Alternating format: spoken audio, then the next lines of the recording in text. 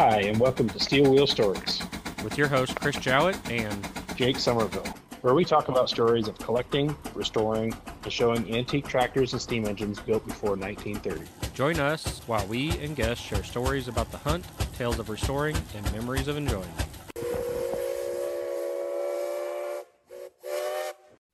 Steel Wheel Stories is proudly sponsored by Engineers and Engines magazine, a printed, full-color, bi-monthly magazine for all the steam, gas, tractor, railroad, locomotive, and farm machinery enthusiast.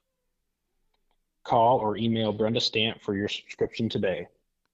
Email address brenda@engineersandengines.com or phone number 410-673-2414. Mention Steel Wheel Stories when purchasing and get your first magazine free. All right, guys, welcome to episode 12. For the first time ever, Jake and I are together tonight podcasting this. He was in town for work, so we said, we might as well do it while you're here. And so we're face-to-face right here for the first time ever and ready to bring you some content. We kind of started out a little early afternoon playing over at the shop. We had our 50 case out and fired up. We're taking it to the Platte City Steam Show this weekend, which I guess will be by the time you hear this episode, it'll be after the show. But anyways, then we had got the 4080 Avery out and kind of took it for a little spin. We had some rain earlier today, so just driving around our yard and stuff like that, and enjoying some of the cooler weather anyways around here. Yeah, I don't know about cooler weather. The humidity was pretty ridiculous today, but yeah, I got out of the car there after an hour and a half in the air conditioning, and I immediately started sweating, but it was still a good afternoon. Yeah. That's the first time I'd seen the 4080 Avery since you guys got it home after we got it out of the barn there where our tractor came from, and nice to go for a ride on that finally after seeing all the videos and everything. Yeah, it was kind of weird to think that that's the first time you'd seen it since, we first seen it because, so to kind of lead up to this a little bit more, so Jake and I both bought tractors from a collection, and we had always planned that if we could get this deal done, we would both go to the place at the same time, and he would get their 3060 Altman Taylor, and we would get our 4080 Avery, and As the days of all this kind of led up to each other, some winter weather was moving in, and Jake and them were kind of dead set on the days they could go, and my dad and I were kind of like, well, obviously we were closer to it, so Dad and I were kind of like, man, we should probably go up because it's supposed to be a lot nicer. I mean, when Jake was there, it was freezing and everything else, and wind was blowing. It was a miserable day. So we ended up going up a couple days before Jake did and all that. So, I got to see his tractor when I was there the second time there after we purchased. But by the time he made it there, our Avery was gone. So this was kind of the first time he'd gotten to see it since the very first time we'd seen it going on 2 years ago now. Is that right? I think it's closer to 3 years now. I think 2021 was when we went, I think. I'm going to have to go back and look. It's been a while. Yeah. So, yeah, it was kind of, hard to realize that it had been that long and since he had seen it. But it was fun to, fire the thing up. We kidded around about here, I guess it was last night or the night, or earlier in the week anyways. We kidded around about how we were going to do a Facebook Live of firing the Avery up, and we had the 50 fired up and all that kind of stuff, and we just, I don't know. It was, I 100% believe that if it wasn't as hot and humid today, I think we would have done it. But something, yeah. We were both pretty sweaty and hot, and getting the phone out and taking a video was kind of the last thing on our mind, but it was a good evening after all, so. Yeah, good to go for a ride on it finally, and yeah, it's been a good evening. This is going to be fun tonight, being face-to-face instead of, I don't know, what are we, 700 miles away normally? 700 miles away normally, and a lot of telephone wire between here and there. Don't get me wrong, that's always great and everything, but this will be fun tonight. Yeah. So, anyways, we're going to get started. We have another guest tonight. He is joining us from Hobart, Indiana.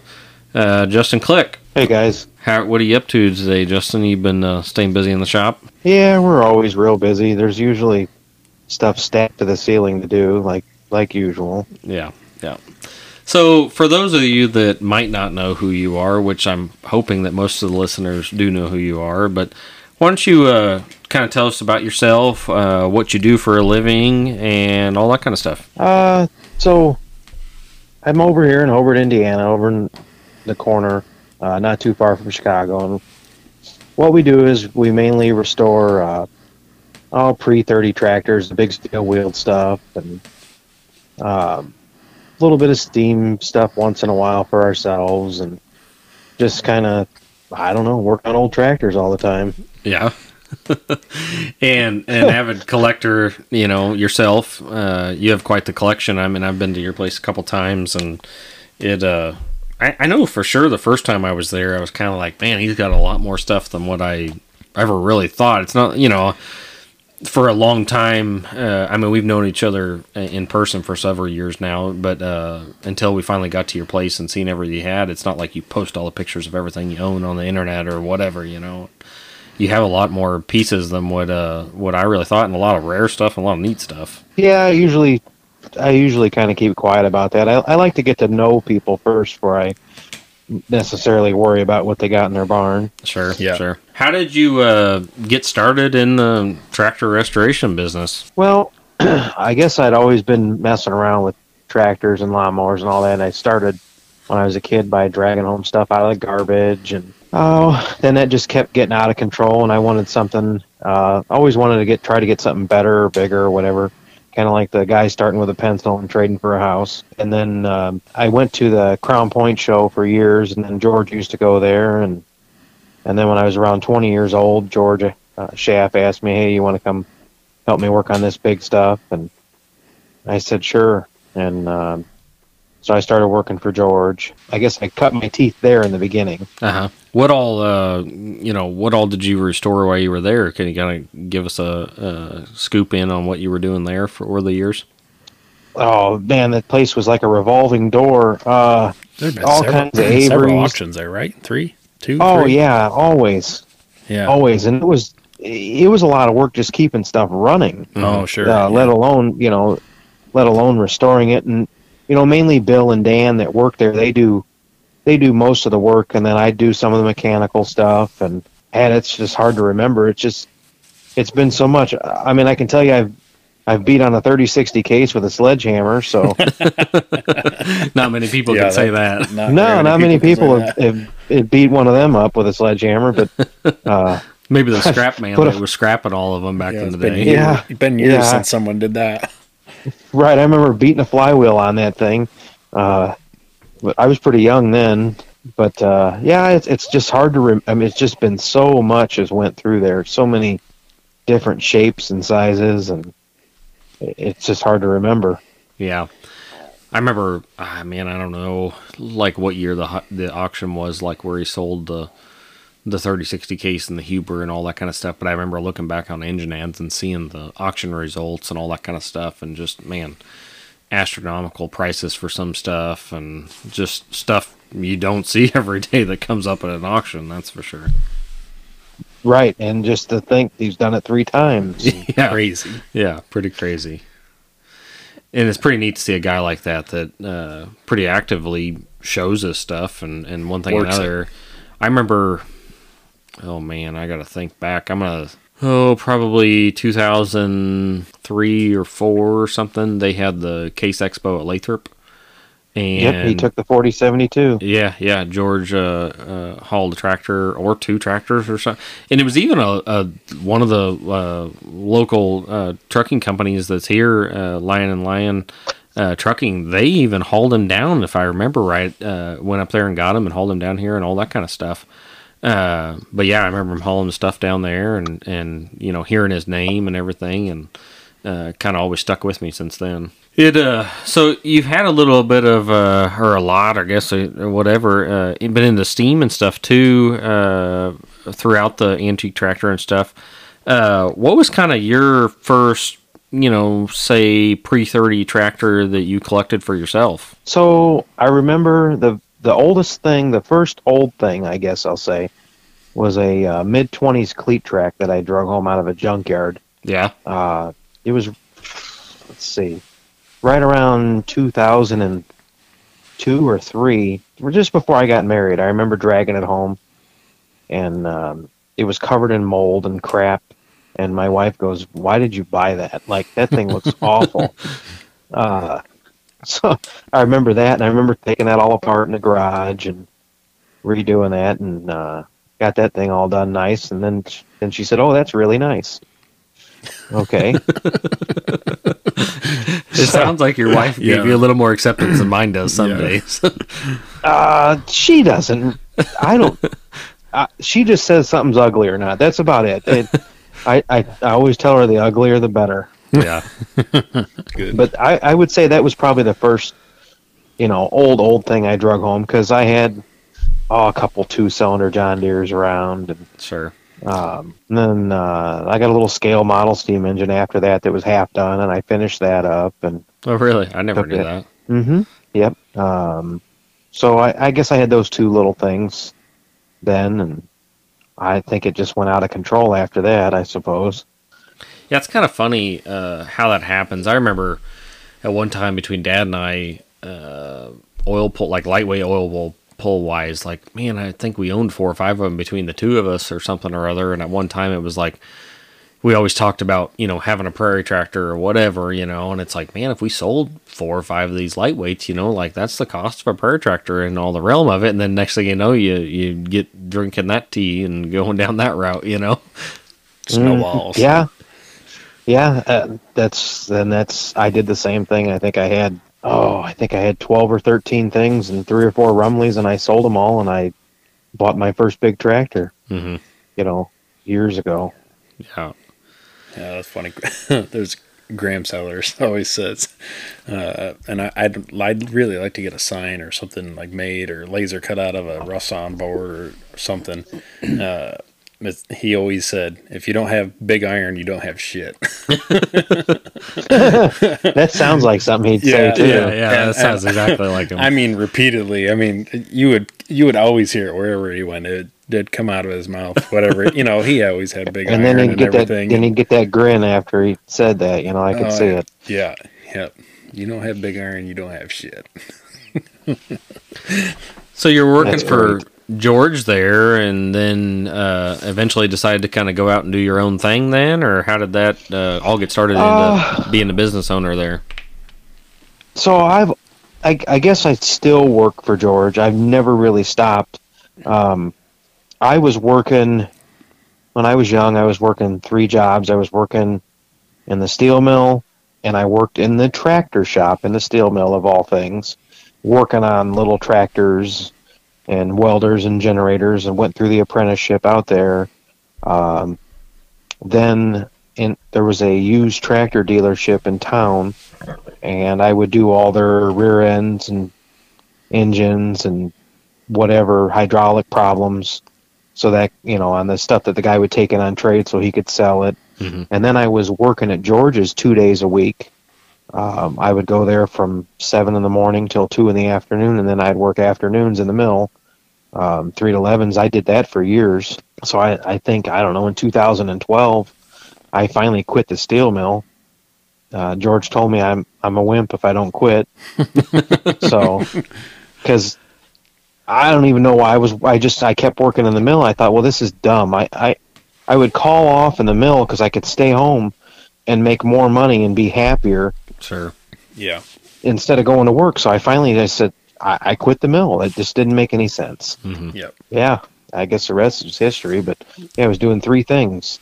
And, and not to mention restoring my own stuff in the garage or fixing things for people all over the place. Even back then, I was still, hey, can you come look at this? Hey, can you come look at that? Mm-hmm. Do you still have that Clee track that you had, or is that long gone? I sold that when I bought my big Minneapolis. That was part of the flushing the toilet. Oh, yeah, yeah. Making room in the barn. Making room in the barn. Money in the pocket. Yeah, yeah. I didn't even have a barn. I bought the tractor before the barn. Yeah, yeah. Build it and they will come. Or buy it and it will be built. Maybe that's a better way to say it. Yeah.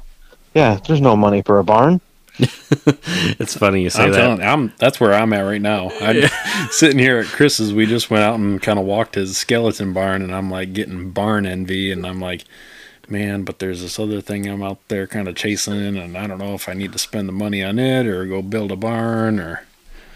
The famous thing around our place is that my grandpa would always start filling a barn up before it was ever finished being built, and it's funny because I thought, at some point in our lives, like maybe we won't be like that anymore. Maybe we'll just wait for the barn to be done, decide how we're going to fill it, and go from there. And my dad's getting a building build also, kind of about the same time I'm getting mine built up here, and he was already saying, he's like, well, I think we'll put that over there, as soon as it gets built before the concrete. And I was like, we always made fun of my grandpa doing that, and I was like, you're going to be just like grandpa. You're going to have this thing built or filled up before it's ever even built or ever even finished or anything like that, It's an addiction.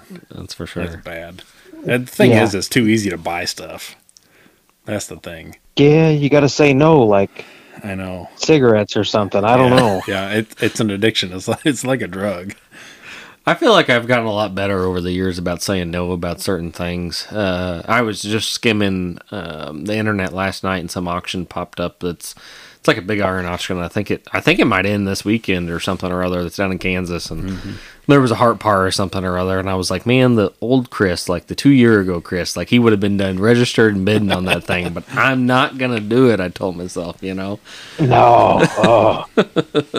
So you started up your own business there eventually, and started restoring tractors for people and all that kind of stuff. You did a lot of work for Jared Rubel, and I think everybody that listens to this probably has heard of Jared or knew him personally or whatever, and both Jake and I knew him, probably not as well as you have over the years and all that kind of stuff, but you kind of had a working relationship there with him and restored a lot of tractors for him, and I think a lot of I can sit here and think back of the tractors that I've seen come out of your shop that you did for him, and pretty pace-setting stuff in my mind of a good restoration and mechanically sound and cosmetically just perfect in ways. And I mean, I honestly look back sometimes at some of the stuff that was coming out of your shop and really think that you set the pace for a lot of people and what they strive to have nowadays for restorations.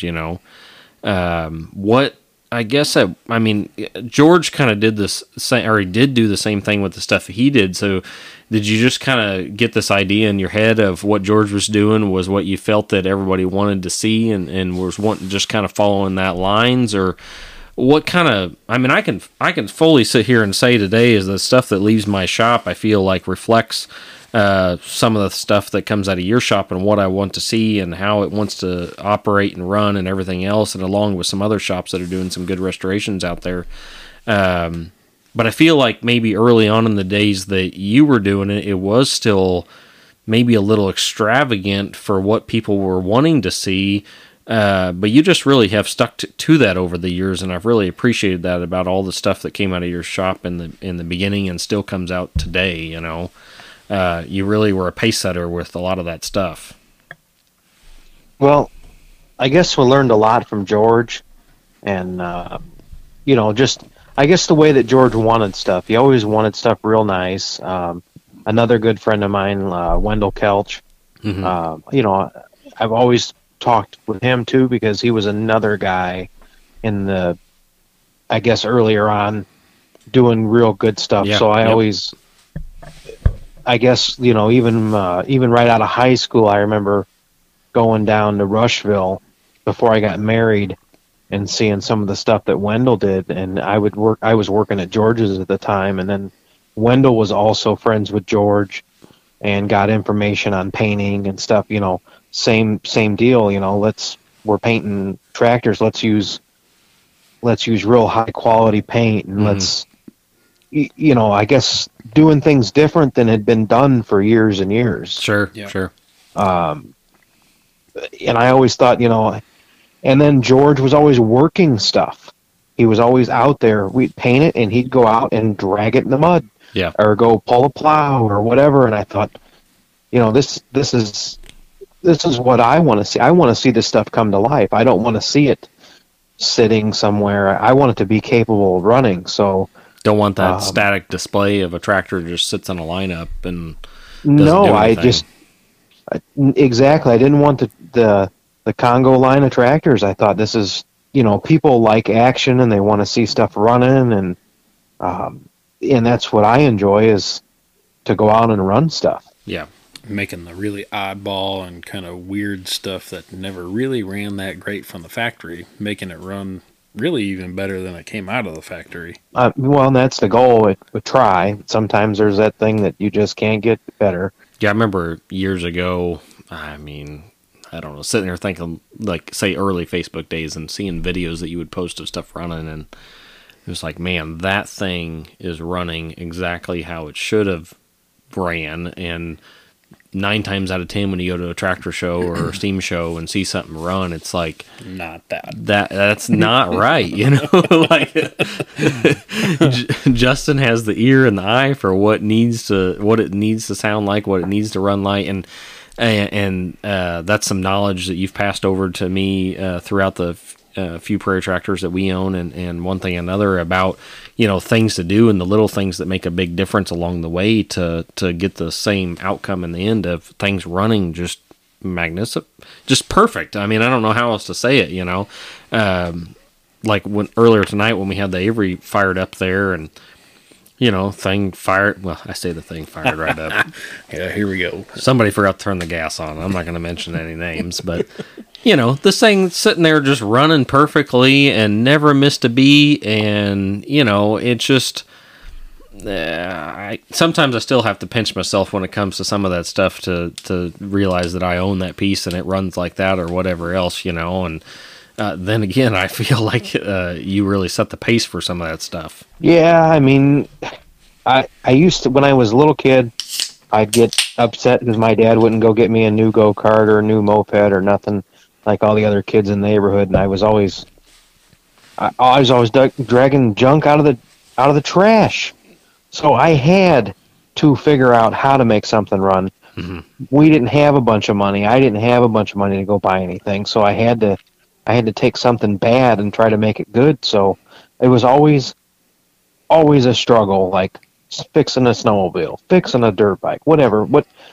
How can I make this thing run good so I can go out with my buddies on some piece of junk? Mm-hmm. So I guess, that's where I learned to make things, hey, this doesn't sound right or whatever. Mm-hmm. Let's fiddle with this till we get it to run right. Sure. I really enjoy, and I think most people do enjoy the Facebook videos of you starting these pieces of junk that come into the shop yard there, and after you've done your little magic tricks to them, kind of all across the board mechanically, and you go up and you spend the 5 minutes going around and greasing everything, and you go ahead, pull it over top dead center, and the thing just starts up. And I say that I like them. I think most people like them because if you look at the number of views on some of those videos, it's like up over like 50,000 views on some of these really old prairie tractors. It's fucking crazy. There's a WD-40 International. Yes, that one video that I did. It's at 8 million right now. It's fucking crazy. It's crazy. I just did that. So because Bill bought it, he didn't know how to start it. I said, here, I'll make you a video. And I literally that's just from the seat of my pants. That isn't nothing. I didn't rehearse that or read a book or anything. It's just, I learned how to deal with those tractors. And same thing, like I called Wendell, because I don't know everything. That's he's been around them 30 years longer than I have. Hey, what do I do? Do this, that, this. Okay, thanks. So I said, here, Bill, I'll make a quick video. That's all it was. And it's over 8 million. And I thought, what in the world? That's wild. That's crazy. I didn't know it was that high. Surely you've seen some. I've definitely seen them. Yeah. The Minneapolis one's at 3 or 4 million. It's crazy. Yeah. The Type A International's way up there too, I think, isn't it? There's 3 or 4 of them that are over 1 million. It's nuts. I would have never thought. Yeah. Crazy. I see the numbers on there. My jaw drops. People like stuff in motion, in action, and then I think sometimes they're waiting for me to get wrapped up in it or something, or because everybody's always on. What is this crazy wheel this guy's turning? Or, yeah. What's going to happen to him? No, I think the best part is you never show your face, and then all of a sudden nobody needs to see me. I ain't nothing to look at. All of a sudden, your phone kind of like wobbles out of your hand or something as you're pulling on the flywheel, or pumping the primer or the fuel pump or something. Oh man, I don't know. I really enjoyed those videos, but it's crazy how many views. It's pretty unbelievable. It's like I said, it's the action. It's the and I hope that people have paid attention to what I was doing, and maybe it made their life easier. Like sure. Hey, this is what you guys need to do, and it also shows people this stuff really isn't a struggle. Yeah. I remember like a point in my life where I wish that there was a video like that on starting a lightweight Rumley or something or other, just a simple little video like that to kind of give you a basis to go off of to figure out how to start your damn tractor you just bought, Right. And there is some stuff on YouTube, but man, it's bad. Yeah. Like it's every way but the right way to do something. And a lot of them videos I'm watching, I am waiting for somebody to get wrapped up in it. It's just sheer luck they don't. Yeah. Well, I feel like I kind of grew up a little bit in the era that lots of these prairie tractors and different stuff that I would see at different shows. I mean, these guys were spending hours trying to get these things running, just crank after crank after crank. And, I've told several people nowadays that, man, if that thing ain't starting after the first or second compression, like something's wrong. That's what's going through my head at that point, like, we need to go check this. And look. Yeah, stop and look. Don't waste your freaking, all your strength, all your afternoon cranking on this stupid thing, There's more to it than that, Right. I mean, I like to have fun. I don't want to struggle. No. It's just no fun to struggle for nobody. Yeah. No, that's good stuff. Something I did want to touch on while we were talking here was kind of the little bit of story behind your Holt 75 and how you came about acquiring that and one thing another. And that's a pretty neat story behind it and a really neat tractor. And in a way, once again, to me, it was kind of one of the first Holt 75s you seen out of the show circuit that was out there working and doing something, and not just I think the first Holt 75 that I seen in person, I think was at the HEA show in Bowling Green, and it may have been fired up a few times while I was there or something or other, but basically just a static display most of the time that I remember being there. Versus like, say, the very first time I ever seen your Holt 75 in action, probably on the dyno or something or other at Wasion or whatever, and it's like you were out there working it, you were enjoying it and showing people what it does, Sure. Well, yeah, I guess a lot of people never got to see one hardly this side of the Mississippi because they're... Well, yeah. I mean... Especially after going out there to Santa Margarita and seeing all that stuff out there, I mean, man, that stuff just, it's like it origined out there and lived out there. It's the Rumley of California. Yeah, I mean, that stuff is just, the stuff is rare and it's very sparse stuff, but it's even more sparse out this way versus out that way, and to go in one place and seeing that much stuff of that caliber of stuff, of Holt and Best stuff and everything else, it's pretty wild, And I've always had a pretty good passion for the construction equipment stuff because just kind of our background of what we used to do, work on heavy equipment and all that kind of stuff, always been into it, and it's just neat stuff to me. Yeah, I sat on a bulldozer and a loader and a water truck when I was a kid, from the time I was 3 years old to probably 10 years old, in a rock quarry with my dad. So Yep. Yeah, some of my favorite stuff too. Basically grew up around the quarries because my dad and grandpa were doing the work there and everything else. And, dad and grandpa over the years, they were always buying a track loader or a dozer and fixing it up to resell or whatever before my grandpa always owned a business of his own and my dad always worked somewhere else. And then they eventually went together and just had a business of their own. So then it was... every day when I got home from school, they were working on something because that's what they were doing. They were right there at the shop working, and that's where I was at as soon as I got off the school bus. It's just lived and breathed it for such a long time, and always looking back at old pictures of my grandpa working on the stuff back in the 40s and 50s and everything else, and always had a pretty good passion for the construction equipment stuff. And like having a Cat 60 was always kind of like the one thing I'd always want. Like, I bought a really piece of crap Cat 30 one time. It was probably the worst money I'd ever spent in my entire life, and I was lucky. I was so lucky just to sell it and get my money back, and I lost the money I had invested in going to get the thing and trucking and everything else, and I always thought that one day, I'd just really like to have a Cat 60, and then luckily here a few years ago was able to get all that to work out thanks to you. And it, I don't know, that construction equipment stuff has always been pretty neat to me. And I remember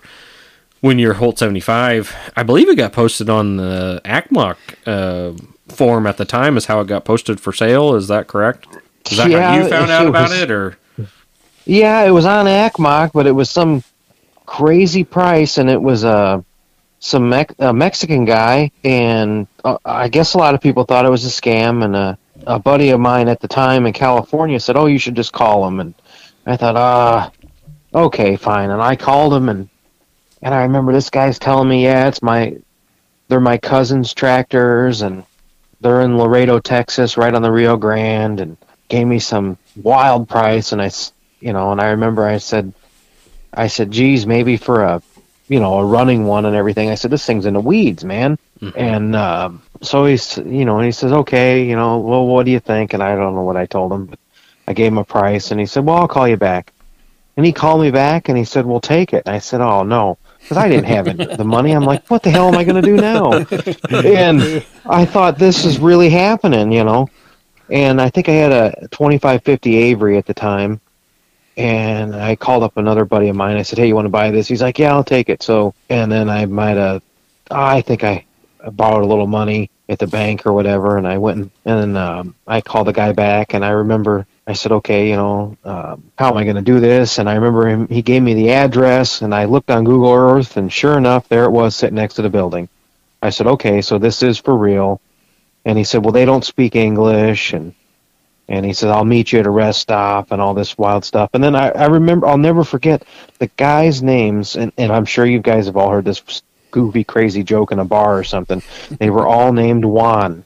There was 5 brothers, and I wish I could make this up, and it wasn't like 1, 2, 3, 4. It was, they all had different middle names, but they were all the same last name. It was the wildest thing. So I go to the bank to get cashier's checks, and they wanted 5 checks, all in equal amounts to each one. And the lady's like, what in the world are you buying there? Because it's all these very, very heavy Hispanic names. And I said, drugs. I told the bank lady that I'm buying drugs. And she just looked at me, and she's like, no, you're not. I said, I'm buying an old tractor. She said, okay. And so I remember I went down there, and a friend of mine, Robbie, picked me up at the airport because he said, hey, man, you want to be packing where we're going because this is a rough side of Laredo. And I'm thinking, oh, how bad can it be? Sure enough, we get there, and these guys were the nicest guys. None of them spoke a word of English. Mm-hmm. So this other guy, their cousin, is talking to them, and we're talking back and forth. And they're all 50, 60 years old, and they were playing on this thing when they were kids. These guys, their dad had ran a dealership fixing heavy equipment, and it was their lawn ornament at the dealership for fixing heavy equipment, and it was right along the Rio Grande. The Rio Grande was across the street, but Laredo is kind of weird. You can just kind of come and go in and out of Mexico. It reminds you of Mexico. There's tumbleweeds and wild dogs running around everywhere, mm-hmm. and it looks like a third world country where this thing was at. The thing was covered in marijuana. I mean, they weren't smoking it, but it just grows everywhere. Mm-hmm. And I remember getting it out of the weeds, and I hired a truck driver, and I remember he had red shoes on. I remember that. I don't know why. He had these bright red shoes on, this truck driver, and I remember him telling us that we're crazy checking this old shit. And it was just the wildest. The whole thing was wild, and their dad had found it in the desert back in the 50s. it was an artillery hauler, and the government had abandoned it. So the tractor had never been used very much. It must have quit or something when they were pulling the artillery around or whatever they were doing, because there's no farming or nothing down there. Yeah. Hardly, unless you're right on the river, and even then it's rocky, and there would be no reason to have a Holt down there other than Laredo was where there was a big base during the Mexican Revolution right around World War I, and there's pictures of Holts running around Laredo. So my guess is this is one of those Holts. And of course it was, the government orders nothing but the best. So it had turning brakes on it. It's got the rear end is twice the size, like the axle running through the rear end and all that is a regular one. It's obviously some kind of military one because it's not normal. Really? I guess I didn't know that. Yeah. We didn't know that either, but if you put mine next to another one, the main shaft that runs through the back, the pillow blocks, everything is twice the size of a regular one. Huh. So that was odd to me. So you got the thing home there, and what all did you have to do to it to kind of get the thing back operational there? You know what? Everything was stuck on it, but I didn't even put valves in it or nothing. Didn't even put piston rings in it. There was nothing wrong with it. It was just stuck. So everything came apart. It's full of lizards and snakes. Hopefully not alive by the time you got back. Man. In the cylinder there was a lizard in the cylinder, but they're lizards down there like mice out here. Yeah. They're just little blue and yellow and green lizards. Nothing. Would have never survived the winter up there, anyways. Right. But no, honestly, I think I put new valve springs in it. That was it. But nothing else. Mm-hmm. I didn't even take the radiator apart on it. It was all today. Is that how it still is? Is that how you still run on it? Yeah. Or have you done stuff to it since? Yep. No, I haven't done nothing to it. I relined the steering clutches. Put new frictions in the main clutch. No, that's it. It just has no wear on it. Speaking of that main clutch, that was something that was kind of weird when I remember he first told me about it, how those main clutch discs were made out of brass. They weren't made out of fiber or anything like that, Oh, yeah. Holt wanted you to oil the clutch. Yeah. I don't know what their thought process was. That's why I took the steel discs out of this one, and I put frictions in it. Mm-hmm. So it wasn't so rattly, because the rattle drove me nuts because it was all metal inside that clutch. Yeah, different idea about stuff there. Yeah, and I guess after you kind of owned your own there, you kind of opened the door where you got some business there in the shop of working on some other people's and restoring a few and stuff like that. Yeah, pretty soon, the other guy said, "Oh man, that one works good. You want to fix mine?" And sure. And then all of a sudden we've got 4 Holt 75 sitting at the house. Yeah. And then there's 2 here right now. Yeah, and the work speaks for itself there. So, here we are fixing more Holts. Yeah. So I don't know. I got one. I learned about it. Now we're doing more. Sure. Well, it was definitely a showstopper at Mason there last year when he had it there. There was a lot of people that. Well, I don't know if there's another one in the state of Michigan. Maybe you might know, but I don't think so. So that for most of the 7,000 to 10,000 people that come through the gate there, that probably had never seen one before. So to have that there and just kind of purring along, and he took it out and plowed with it and brought it over and put it on the dyno and everything, and that was a really, really cool thing to have up there. I think there were a lot of people that appreciated it being there. Yeah, I like to try and take stuff to shows where people have never got to see that particular thing. Yeah. Yeah. I remember when you were pulling the tractor, sorry to interrupt you there. I remember when you were pulling the tractor pull with it there at Mason, I feel like the entire show stopped when you were pulling the tractor pull there and just hearing that freaking thing thump down through there and the front end off the ground and everything else. I don't feel like there was anybody at that show that wasn't looking that direction, because for somebody, say just unlike me and Jake, that hasn't ever seen the thing work and that's a normal thing for the front end to come off the ground and stuff like that, everybody else is sitting there this guy's about to die or something or other, Yeah. Who is this crazy dude? Yeah, the front wheel's just a suggestion. Yeah. Yeah, that's all it is. I mean, once you're under a load with them, the front wheel's usually floating off the ground a little bit. Yeah. Whether you see it or you don't. So you mainly use the clutches to steer them. That's it. The guy that runs that the 6-bottom plow here at Mason, Pat, he the one you were pulling around, he just can't say enough about it. He really enjoyed you pulling that plow around, because them hydraulic plows there at that we pull around, you can put them in essentially as deep as they'll go, and he said he put it all the way in, all the way down to the beam, and he said the thing's just got unbelievable power. Well, I had to knock them steam engines down. I can't let them guys always think that they're the toughest out there. I gotta knock them. I gotta knock them down in reality once in a while. Oh, no, that was a really, really awesome exhibit, and we appreciated bringing it up there. Hopefully, you bring something else back someday. Yeah, I'll come back up there. I try to go to different things each year. Like this year, I went to Oshkosh, and I was going to come up there, and I ended up turning my head into a tomato because I got sunburned. So I just felt awful, and I'm like, I am not going anywhere.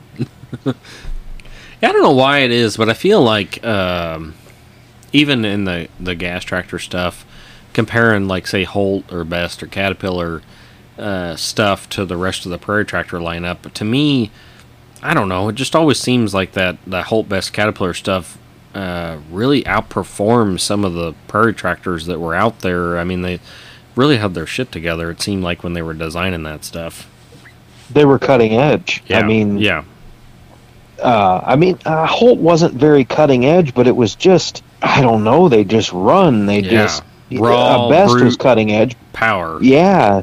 They just make a ridiculous amount of power. And I don't even know why, but they nailed it down right. I mean, the Holt engine design you're talking is like 1905. Mm-hmm. And it didn't change clear up into almost to 1930, like with the Holt 10-ton and that. Their engines were so robust and so powerful, and I can't explain it, but they just got it right out of the gate. I mean, I'm sure they were more expensive than say a 36 Altman Taylor or any of the other big. Oh, I think they were twice the cost. Yeah, but I feel that if they were out there more than some of those Prairie Tractors, I feel like some of them Prairie Tractors wouldn't have ever existed. I feel that they would have just took the spotlight for all those people, from the farmer to the road builder to whatever. And because I feel, just say take that 36 Altman Taylor as a tractor that lots of people believe is probably one of the best out there for a Prairie Tractor. I feel like a good Holt 75 or even a Cat 60 just put it all to shame for the maneuverability, the operability, and the power. Yeah, and the Cat 60 come out in 1919. With Best. Mm-hmm. Essentially, you could buy a modern Caterpillar in 1919. Yeah, and something that pretty well physically takes up half the footprint of a large Prairie Tractor with the same amount of power and everything else. And still have the belt pulley and all that, so you can run all the other implements and everything. And right, it was wild what they were doing out there compared to what we had going on out here. Sure. So you were touching on steam engine there a little bit, put them to shame there, but eventually at some point, you talked about a model steam engine you had earlier. What drew you to steam a little bit there? Well, I started with steam, other than the little lawnmower stuff and the little cleat track I had, like I talked about, but I bought a scale model steam engine right after that, and then finished that up and got it working, and then I bought a Port Huron. I think it was 2003 or 4. I bought a 19-horse Port Huron. Mm-hmm. And that's what really hooked you, I'm sure. Yeah, because that was Kool-Aid there. Right, drinking the Kool-Aid. But so that was the only, I guess we'll call it a big tractor that somebody could afford, was a steam engine, because you couldn't afford a big tractor. Right. But I could afford this steam engine, and that's and that's pretty cool too. So yeah, I mean, I like everything. I'm not, some people are like, oh, only this, only John Deere, only International, la da da da. Yeah. I like everything. If it's an old boat, I mean, it doesn't matter what it is. I like all old stuff, anything old. Sure. Mechanical, whatever, Mm-hmm. Out of all of the Steam stuff that you've owned, I guess currently you still got a 30 case and a 65 case. Like, what was kind of your favorite Steam piece out of all that? Didn't you own a center crank case at one time? I had a center crank. Yeah. But a center crank is nice to look at, and that's it. I think you're right. I think that's about it. Yeah. Strictly that's about aesthetic. it. And that thing was just horrible to drive. Everything was in the wrong place. But they didn't know any better at the time. And I guess you had to fail to succeed. Sure. Well, they had to ask the user, like old Port Huron. That's why you went there. Yeah. Well, that thing, a little old lady could drive those. I mean, those things handle great. But they're like a Ford Taurus. I mean, they're reliable, they're good, but you're not going to pull a house, and you're not going to, cut huge logs with it. It's just a good, reliable unit. And sure. So I guess that's why those were popular, I suppose. But I guess I've had all kinds of weird Steam stuff. And then, I guess you got into airplanes, antique airplanes, and that's something that my dad and my grandpa and I have,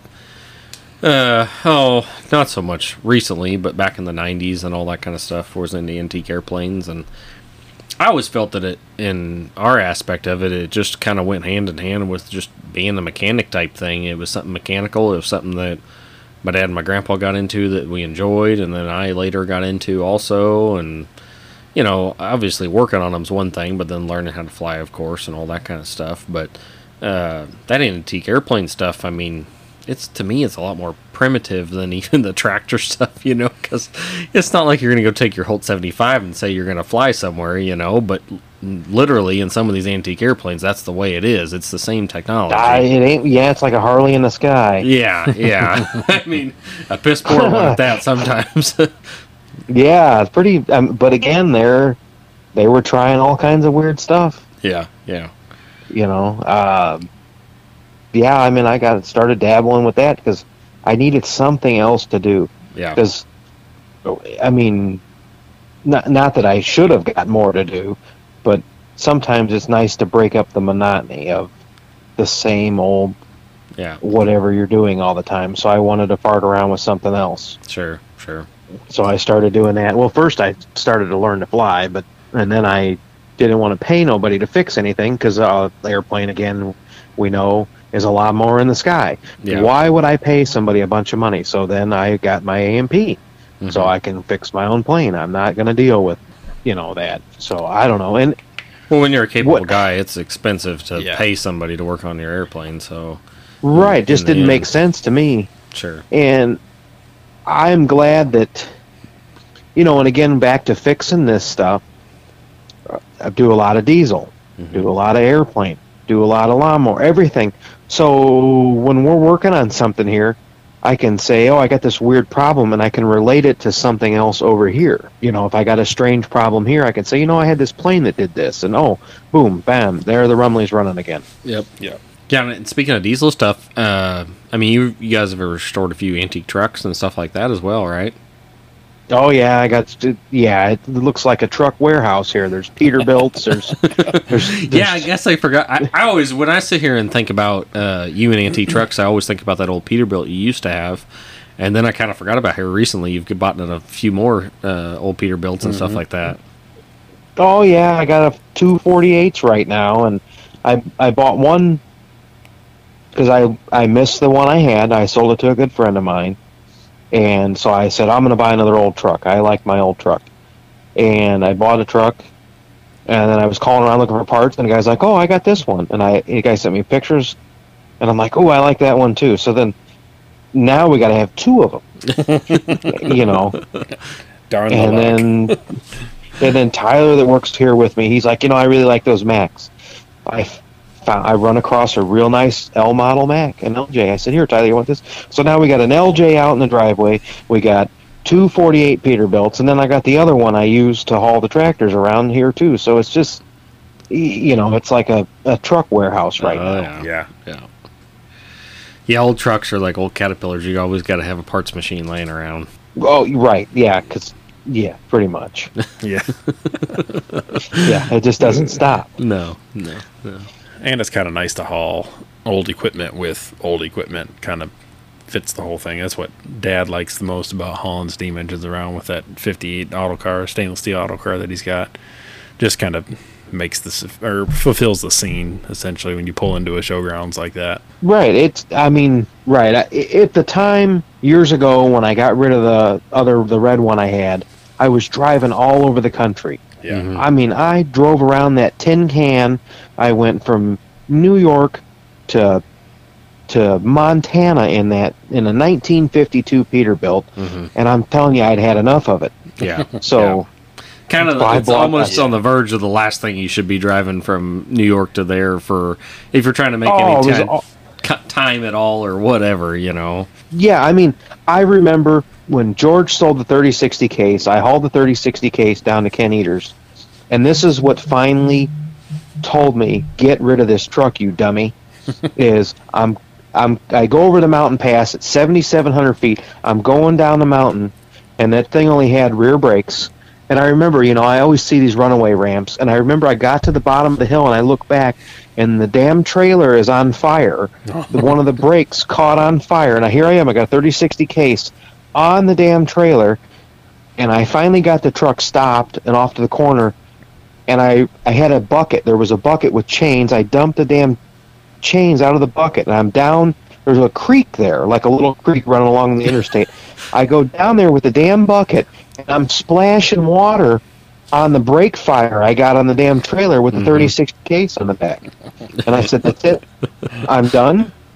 I'm not doing this. I need something that I can, work with. And the time before that, I was hauling a Rumley E to, where the hell did I take that Rumley E? Oh, out to Wyoming.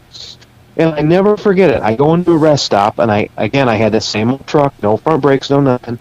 And I asked the guy at the truck stop, I said, hey, man, is there any big hills coming up? Because I said, I don't want to be on the news. I got a big radiator, Rumley E, and that thing weighs a bunch. And he said, oh, yeah. He's like, there's a big one. I said, great. He said, when you see Abe Lincoln downshift. And I thought, what in the hell is the guy talking about when you see Abe Lincoln downshift? And I'm on Interstate 80. And no shit, just before Laramie, there is a big Abe Lincoln right up on the hill there. And I said, oh, no, here it is. And sure enough, that's that Sherman Hill or whatever where the damn big boy goes up. And that is no fun. Again, in an old truck, here I am down the hill, and so that's when I went, and I finally sold that truck, and I got a 78, which was like, geez, life don't get no better than this now with a 78. light years ahead. Light years ahead, Yeah. Geez. That's something we never really talked about on here. Like as Jake was mentioning, his dad's stainless steel auto car. Something we never really talked about here is hauling these antique tractors and steam engines around and stuff like that. And it's kind of funny you tell your story about that old Peterbilt because man, it's still something that I really really want is an old truck. And when Dad and I finally got a truck here a few years ago, we were thinking, well, we need to get something old enough we can run historic plates on. So it's got to be 25 years old, and I'm looking at stuff, and at the time, it was just project after project after project of a truck to find, and I'm like, man, the last thing I need is another project. I just need to buy something that I can, either somebody's already been through or whatever. Like, I don't have time for a project. And, like, in the end, we ended up buying a 93 W900 Kenworth, and it's like, it wasn't technically an antique truck at the time, but it did meet the criteria of the 25 years old. But now looking back, it's like I'm so glad I bought that truck. It has worked so well overall. But there's still this inkling of me in the back of me that, like, Dad sent me, I don't even remember what it was. It was like a 70s W900 Kenworth last night with a V12 71 Detroit in it. And I told him, I says, tell me where to send the check to. That's what I want right there, It's just in the reality, it's the last thing I need, but it makes zero sense. Yeah. But it's cool. Yeah. Oh, there's always those good stories hauling stuff around, and it's a learning process. I've got so many, it's terrible. Yeah, it's a learning process along the way too, and old trucks and everything else, and there are some pretty sketchy rigs that come rolling into steam shows too, man. There used to be this guy. His name was Marion Nichols. He lived. Oh man, I can't remember the name. He was from Iowa, and I don't remember what kind of truck he had, but it was an old truck, 60s, 70s era, whatever. He'd haul his 16-horse Russell down the Hamilton, Missouri steam show on an old lowboy truck or an old lowboy trailer, But this old semi he had like a camper style, a truck bed style camper tucked up over the top of the cab of the semi, So he'd come rolling in with this freaking RV or a truck bed camper over the top of this semi, pulling this old lowboy trailer with this 16 Russell on it, and he hauled that thing all over the place like that. He'd take it to Mount Pleasant like that and everything else, and it's like, if I drove that thing, the DOT'd have me locked up in jail, there wouldn't be no doubt about it. Yeah. Sometimes it looks so bad that they don't bother you. Yeah, they don't want to touch you. Yeah, I don't know. Yeah, they don't want to mess with you. Yeah. So what are you working on currently in the shop for projects? Your own or customers or whatever? Gosh, so with the, 4 or 5 of us here, it's always a juggle. Like, what are we going to have parts for today? Mm-hmm. Or we'll get into something and get it apart, because it takes 3 months to get parts or whatever. So I don't know. I'm trying to think. There's a Townsend power unit, 2550 nickels. Let's see what else is in here. Townsend power unit, nickels. Didn't even know Townsend made power units. Can't say I've ever seen one. Only one. There you go. Was it like the 3060 size or the smaller size? No, it's the 1525 or whatever it is, the middle one. Yeah. Let's see, the nickels, it's weird to I was just sitting here running through my head what this thing would look like, because I'm sitting here thinking like, what a boiler and a steam engine. Yeah, I'm sitting here thinking it's got a little radiator on it like a Rumley. It's got the exhaust goes through a stack, and it's got panels on it, just like a Rumley, cooling panels. Okay. Because I'm sitting here thinking like, well, I guess it looks like a skid, just like a Rumley skid engine or whatever, and then I'm like, no, this damn thing's probably got a boiler or something. Like a legit steam engine. Yeah, right. I know. Yeah, it's just an engine on top of a boiler. No, it's not that. It's not that dumb, but it's close. But I'm trying. 2040 Sawyer Massey. Let's see. What else? What's in the other building? There's 3570 Minneapolis. We just finished up a 4080 that left. There's another.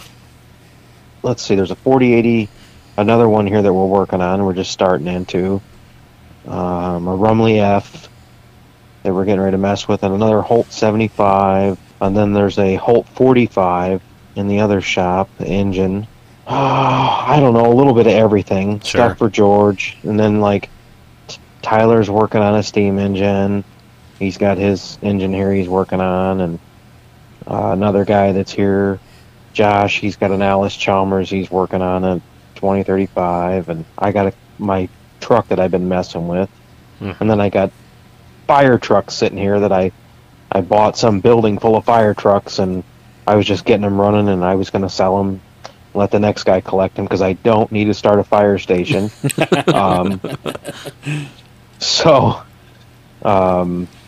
I don't know, there's just so much, and that's just what's like right around me right now out in the shop. The yard is full of stuff. Mm-hmm. You know, there's like you said, that constant parts juggle of what do you have stuff for today or whatever. I mean, we deal with the same kind of stuff of, in the end of the day, you got to keep everybody busy and got to keep stuff going out the door, so you got to figure it out. Right. It's a lot of planning, and my mind is like I'm always going 100 miles an hour. I got to ask Tyler half the time, what am we doing? Like, I got to go, he says this or that. Oh, I said, okay, or we always get together in the shop and talk about what we're going to do and this and that. So, sure. Because half the time I can't keep it straight because there's just so much, running in and out of here all the time. Yeah, yeah. And there's a lot of fix-it jobs that come in. Like, there's a Rumley L here and a Rumley 6, and they're just tune-up jobs. Mm-hmm. There's a square radiator Altman Taylor out in the driveway too. That's here for a tune-up and a whatever. That just got dropped off. Mm-hmm. And another round radiator Altman Taylor. I mean, they're just it looks like somebody shot a tractor gun out in the yard. They're just they're everywhere. Yeah, yeah. Well, that's the way it goes when you're in the business like that. That's for sure. I mean, I'd rather be busy. I mean, I guess that means we're doing something okay if we're busy. That's the truth. Yeah. Anything on the outlook for adding to your collection coming up? No, I don't. The next piece that you'd like to have?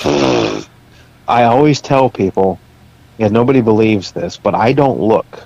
Yeah. I look a little bit, but I mainly pay attention. Mm-hmm. And I sit and wait for something because I like to find like real nice low hour stuff or original stuff for myself. Yeah. That's the stuff that I like personally. I used to never be like that, and I feel like I've been more like that in the past couple of years or whatever, just because it always used to seem to be that hunt of the next thing that you wanted or whatever, and then sometimes you'd get that thing, and then you'd say, then another one would come up or whatever, and it's like, man, I wish I would have held out for that one or whatever, and paid a little bit more for something a little bit better or whatever. Well, and I tell people that all the time, and they think I'm a grump or they think I'm mean. I'm like, hey guys, look and buy a good one. I promise you won't regret it if you buy the best thing that you can afford, because you can't afford the bad thing. Yeah, that's a fact. And you've told me that personally for years, and for a hard time that was kind of hard to swallow or whatever, but it's just like that Avery, like the amount of work that we haven't had to do to that thing just makes up for everything in the end, of having a tractor that in my mind is priceless, that I could never part with, and just a pretty great tractor, Well, and that's it. That was like, well, I got a tractor where you guys got the tractors from. Yeah. And that Emerson was like the tractors that you guys got. Mm-hmm. We all got exceptional examples of a particular model or whatever, because that farm or that man right there had a good eye early on, mm-hmm. and the family or whatever, they cared for stuff. Yep. So, I mean... And I think we can all sit here and say that none of us were looking at the time that we stumbled upon those tractors. No, it was an accident. Yeah. It was like, hey, what's this? It's like seeing a squirrel wiggle in the bushes. Yeah. And you go over there and you move the bushes, and all of a sudden it's like, whoa, there's a bunch of squirrels. Yeah. So, I remember the first and that's time... kind of what... Go ahead. No, and that's kind of what happened. Is it was like, oh, this stuff, even the stuff we thought was bad there was nice. Mm-hmm. Yeah. Mm-hmm. I mean, it was just crazy. Yeah. And they were great people, and I'm glad for that whole experience. Oh yeah, I couldn't ask for better people and honest people, and I remember the first time I laid eyes on that Emerson you got, it was through the pine trees, and Jake and I were looking at each other. What is that? I was like, what is that? That's a freaking Emerson, just sitting right there in all its glory with a tree growing up through the front axle. Right, trees. Yeah. It's just I thought. The last thing you really, I think we could all say we've been somewhere and say there's been a WD International or a John Deere B or A or something growing up in a tree or whatever, but that's purely but not the an last. Emerson. Yeah, that's the last thing I expected to see peeking through the trees that day. Yep, I'm right. It's right. There can't be but a few things like that left out there in the trees. Sure. Yeah, just the minute you think that nothing else like that exists, and there it was. Well, it's like that 30 Advance that come across Facebook that you found that I got out of Washington. Yeah. That was the where he growed up in between the connecting rod and the engine frame had been there so long. Mm-hmm. Few and far between. Yeah. Few and far between. Yeah, they're just. I mean, maybe in the '60s there was stuff like that, but Yeah. for today, for some of it to be around, that means you're pretty far off the beaten path. Yeah, Sure. I think so. Yeah. And it's like you said, that gentleman, he had an eye for what he wanted and what was still good. And I think that we can all sit here and say that the guys collecting things back when he was collecting things, they just collected the good stuff. They didn't collect the junk. Right. Yeah, I mean, he was. I think everything that was at that place got drove there. I think so. Oh, yeah. Yeah. Yeah. Yeah. Yeah. Yeah. Yeah, it sure would have been neat to meet him and visit with him. Right, and find out more. I mean, yeah, so much Firsthand stories wise. Right, yeah. Yeah, we could say that for a lot of guys like that. Oh, yeah. So how was that Emerson, once you got home and got the thing running and started playing with it and all that kind of stuff? I mean, you took it to Wassy this year, and, I can't say has anybody ever really had you had it on the pony brake and everything else. Has anybody ever really done that? No, they're scared of them things. Yeah. There probably hasn't been one on a pony brake in Since the Nebraska 8 test. 80 Since years. they quit- Since the they quit Nebraska using test. them? Yeah. So Emersons have a bad reputation because of the engine design in them, the way the connecting rods are made and everything else. And knowing what we know today, we can keep an eye on things and pay attention better.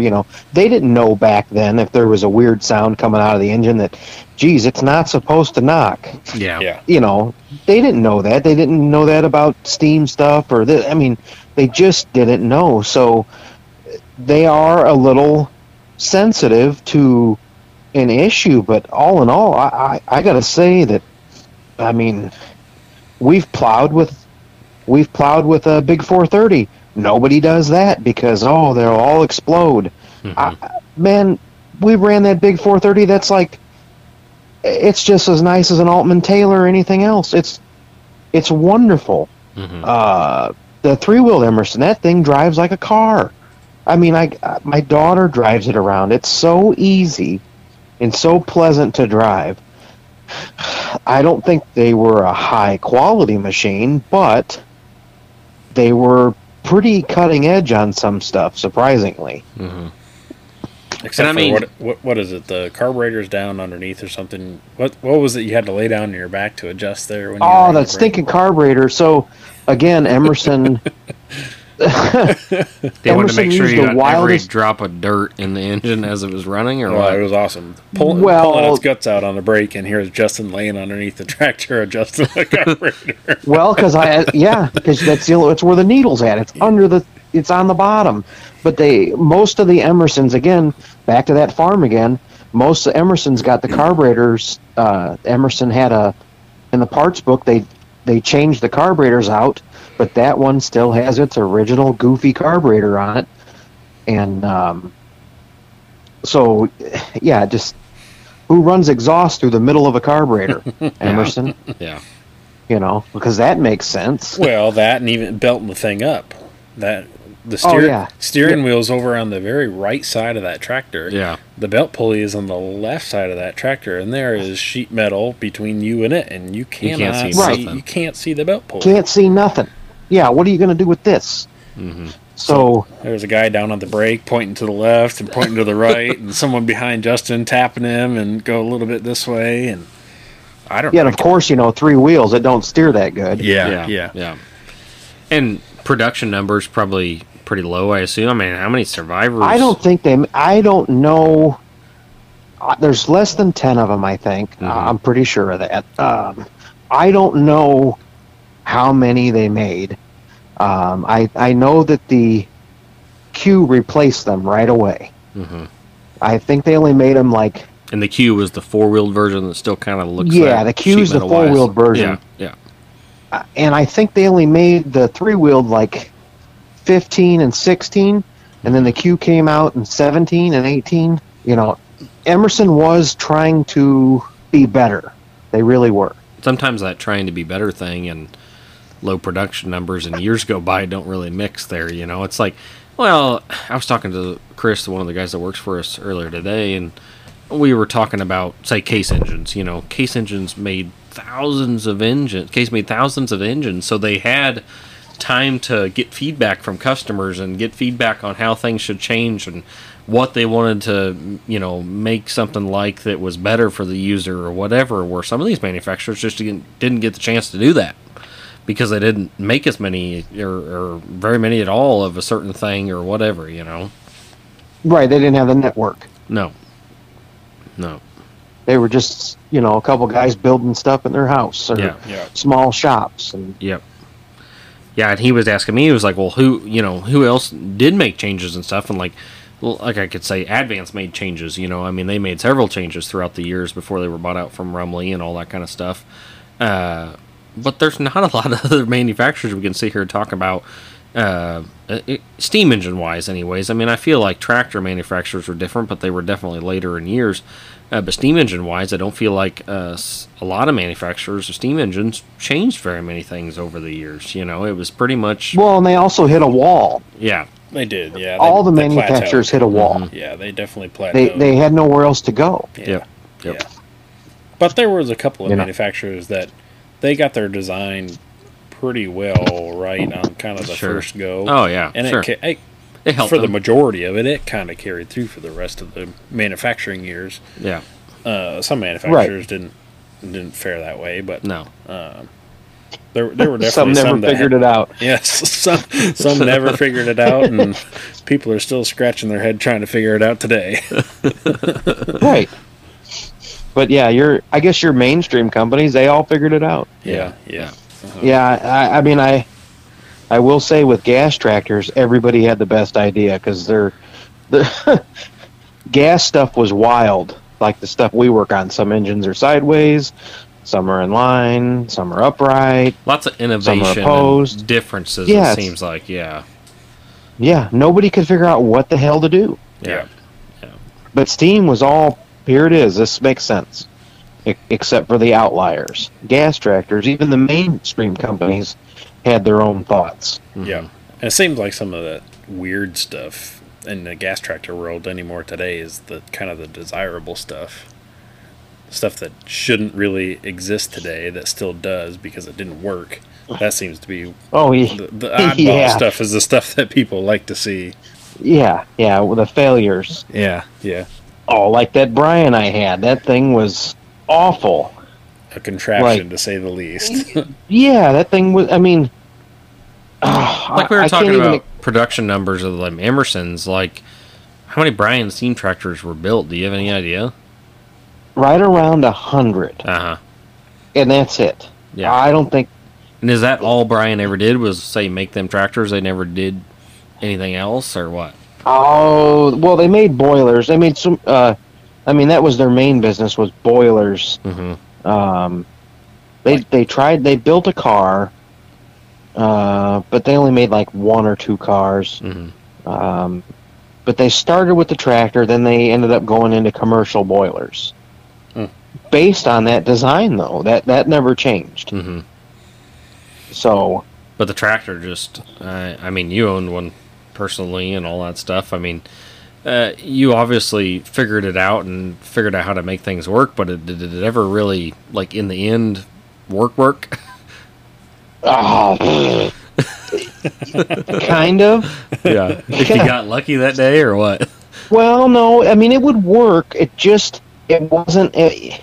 Again, here we are. Got to go back to 1930. It all depended on the fuel, the temperature, the whatever was going on outside, and then they just.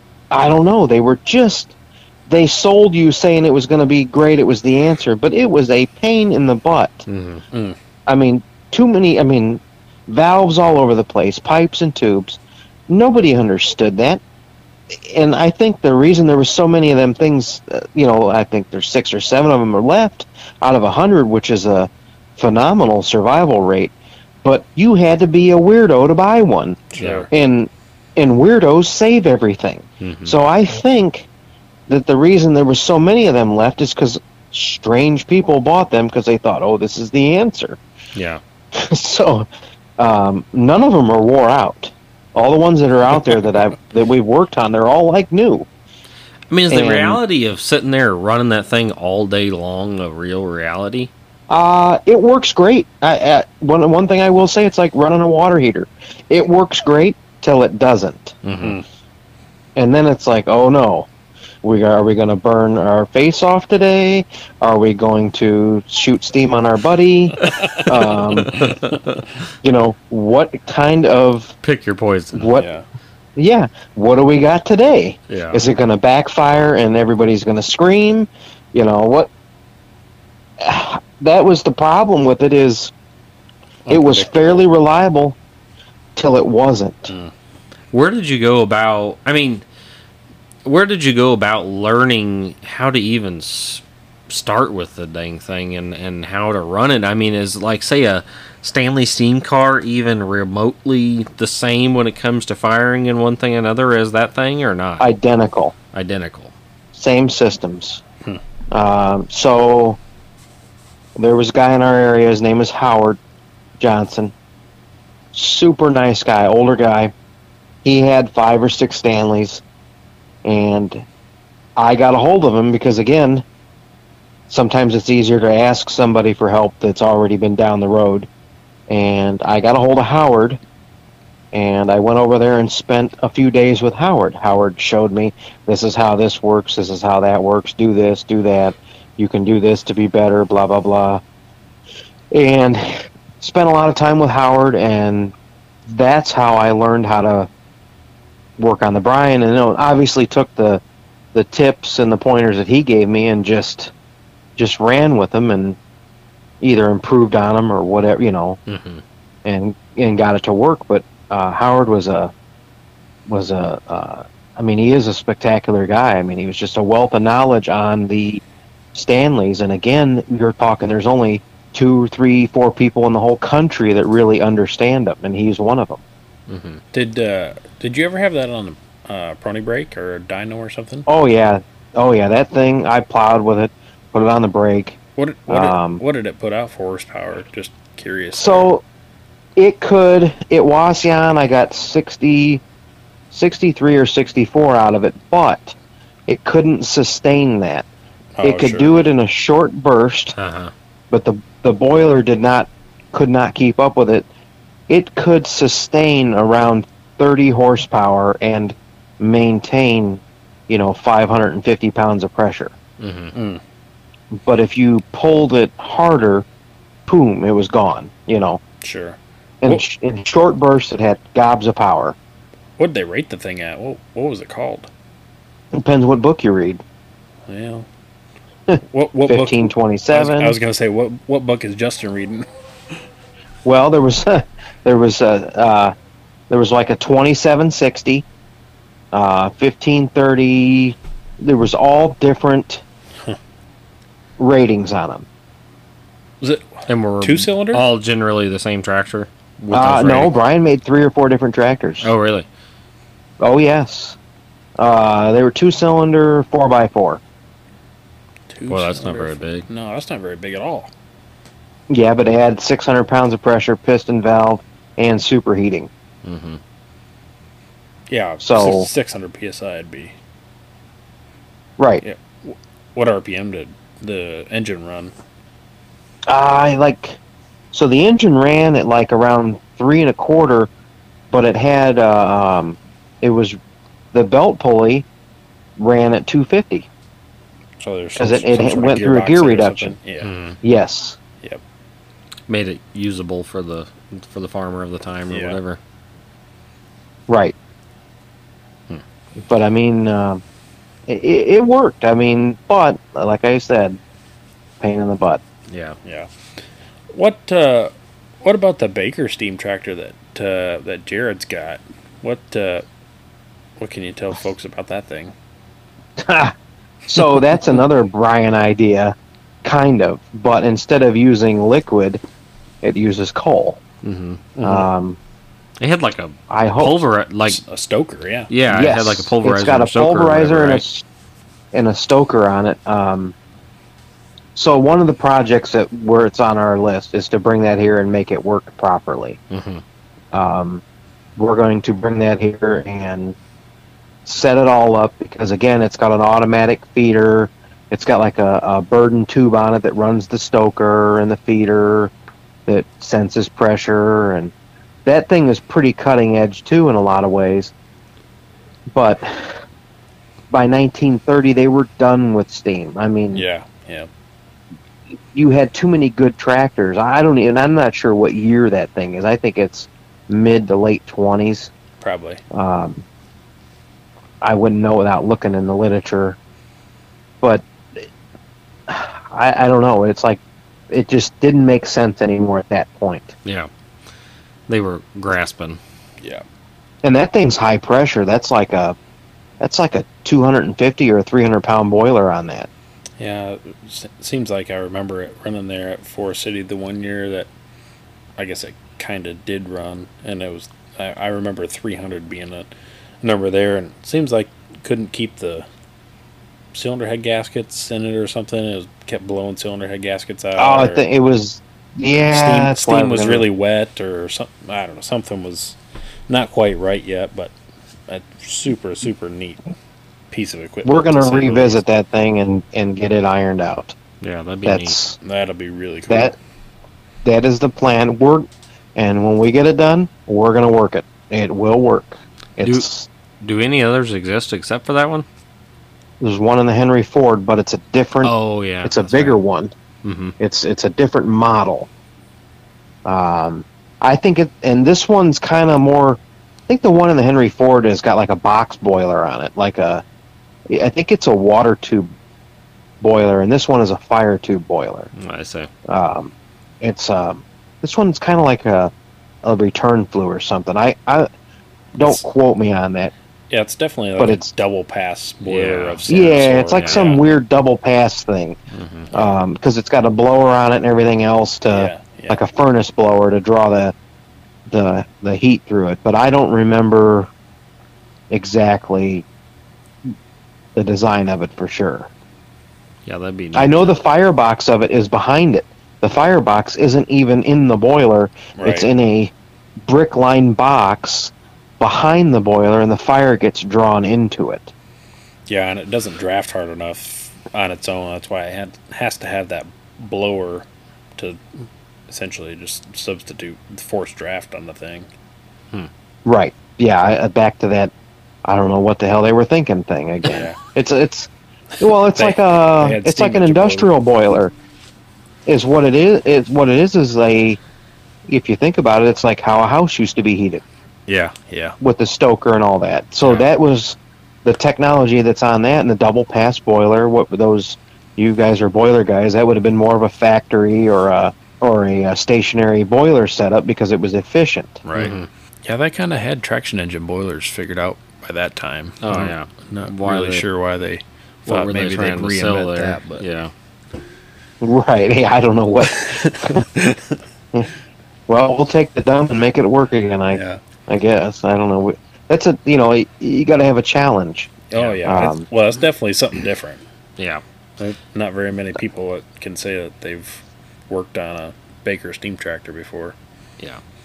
I guess when we're talking about boiler stuff a little bit, so Monday, Jake and I got to go tour North American Safety Valve, which is here in Kansas City, because I recently was able to get kind of hooked up with them about becoming kind of a supplier for them for safety valves.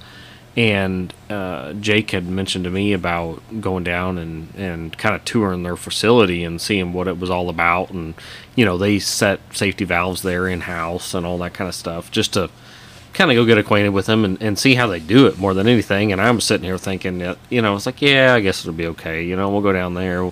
Probably won't take that long. And, it's got to be pretty straightforward. And, man, we walked down there and it was like a eye-opening thing. Like we come to find out that this North American Safety Valve that's right here in Kansas City sells like 40% of Kunkel's supply throughout the year or whatever.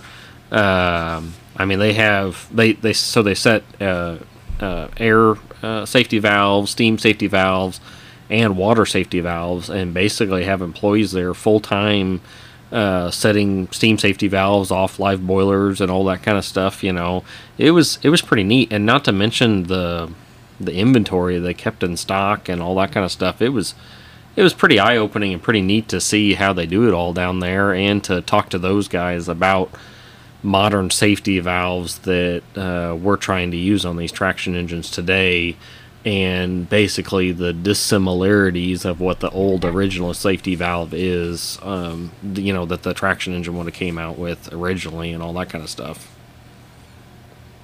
Can you get them to make those again? Well, it was kind of an interesting. So we talked to the QC manager. We met up with the salesman that I had been talking to, and then got hooked up with this QC manager, and it was I'm pretty sure he would have took us out back and murdered us if it was up to him at first. You guys have steam engines? Get the fuck out of here! Yeah. Right, yeah, a bunch of scraggly looking dudes. Yeah, it was a little tense there for a minute, but then we kind of explained to him, what we were about and how we operated, versus what it kind of generalized down to is that he had gotten a bunch of bad feedback back from customers that had gotten safety valves from them that were sold to them through salesmen that basically didn't tell North American Safety Valve what they were going on, how they needed to be set, how they needed to operate and function, because what the ASME standard is for how the safety valves need to be set versus how they really need to be set, that's still within ASME standard, but for the application of the steam traction engines, are two completely different things.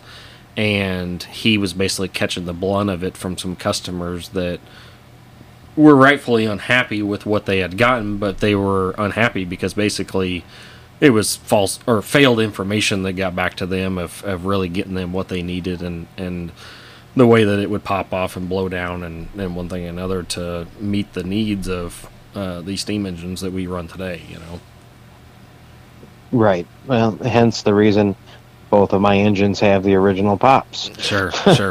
Because I don't want to wake the dead if one goes off. Yeah. It was neat to go down there, and like I said, they had 2 operating boilers down there because it says under, ASME spec that they have to be set under steam and all that kind of stuff, and you had these guys sitting there at test benches, basically popping pop valves all day long and setting them off, and it's kind of, when we showed up, see if you can get them to Mount Pleasant. We showed up to the building, and all we hear is, these expels from around the corner of the building, and trying to figure out what's going on. Well, then we get back to the testing room, and basically there's these big old funnels that all these pop valves are, popping off into to vent outside or whatever, and that's great. Pretty interesting. But I mean, I asked them, I said, what's the likelihood of me calling up here and ordering a safety valve, and the availability, because usually, like I say, if I call up one day and order a safety valve, it's shipping the next day, which is pretty fast in today's world. And I asked him, I said, well, what's the availability of these safety valves? Like, how many do you stock, and one thing and another? And he's like, well, for the certain model that you normally purchase and one thing and another, he says, we have like 300 to 400 of those in stock today. And I was like, wow, I mean, they just had warehouse shelves full of this stuff. Not to mention giant safety valves. Industrial. For industrial, yeah. All sorts of different apparatuses. A whole warehouse floor full of safety valves that were 3 to 4 feet tall. Yeah. Sitting around there and one thing and another. It was a very impressive place. It's kind of funny for being in Kansas City. I mean, I'm in Kansas City all the time. Never drove by this place. Never been to this place. Figured I was there. Yeah, figured I was going to see some mom and pop place with some guy smoking a cigar in the corner, and that was not the case whatsoever. No, pretty impressive. Yeah. Very professional, really. Yeah. So, not to get off subject there, but I just, it was something kind of neat that we did earlier this week. No, that would be neat to go to. So, that's behind the scenes. Yeah. It is. Yep. Try to make 2 worlds collide that are kind of separated anymore by time and new code and all that stuff, and we're still trying to figure out how we can exist together.